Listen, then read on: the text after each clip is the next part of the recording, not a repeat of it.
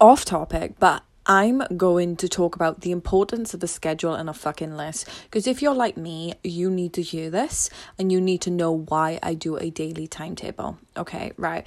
So the reason why you should do a daily timetable, for example, now, right?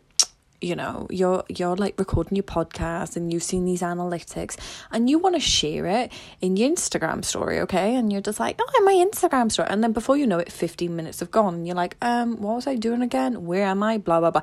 That's why the schedule is there to tell you what you're doing, what time slots you're doing. Like, sometimes I feel like a cat chasing a fucking laser beam. You know what I mean? Like, oh, where's it gone? La, la, la.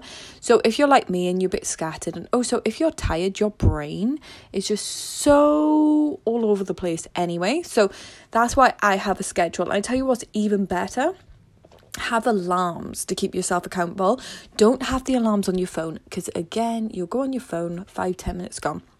Have an Alexa, like Alexa, I think she only cost me £25. Best investment I've done, even for workouts. I'm like, Alexa, set a 2-minute timer, you know, to do my reps and stuff like that.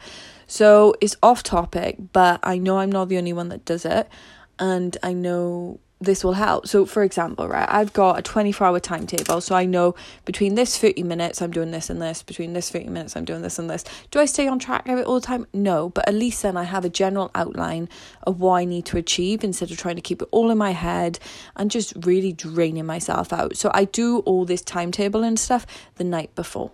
I hope it helps. See ya.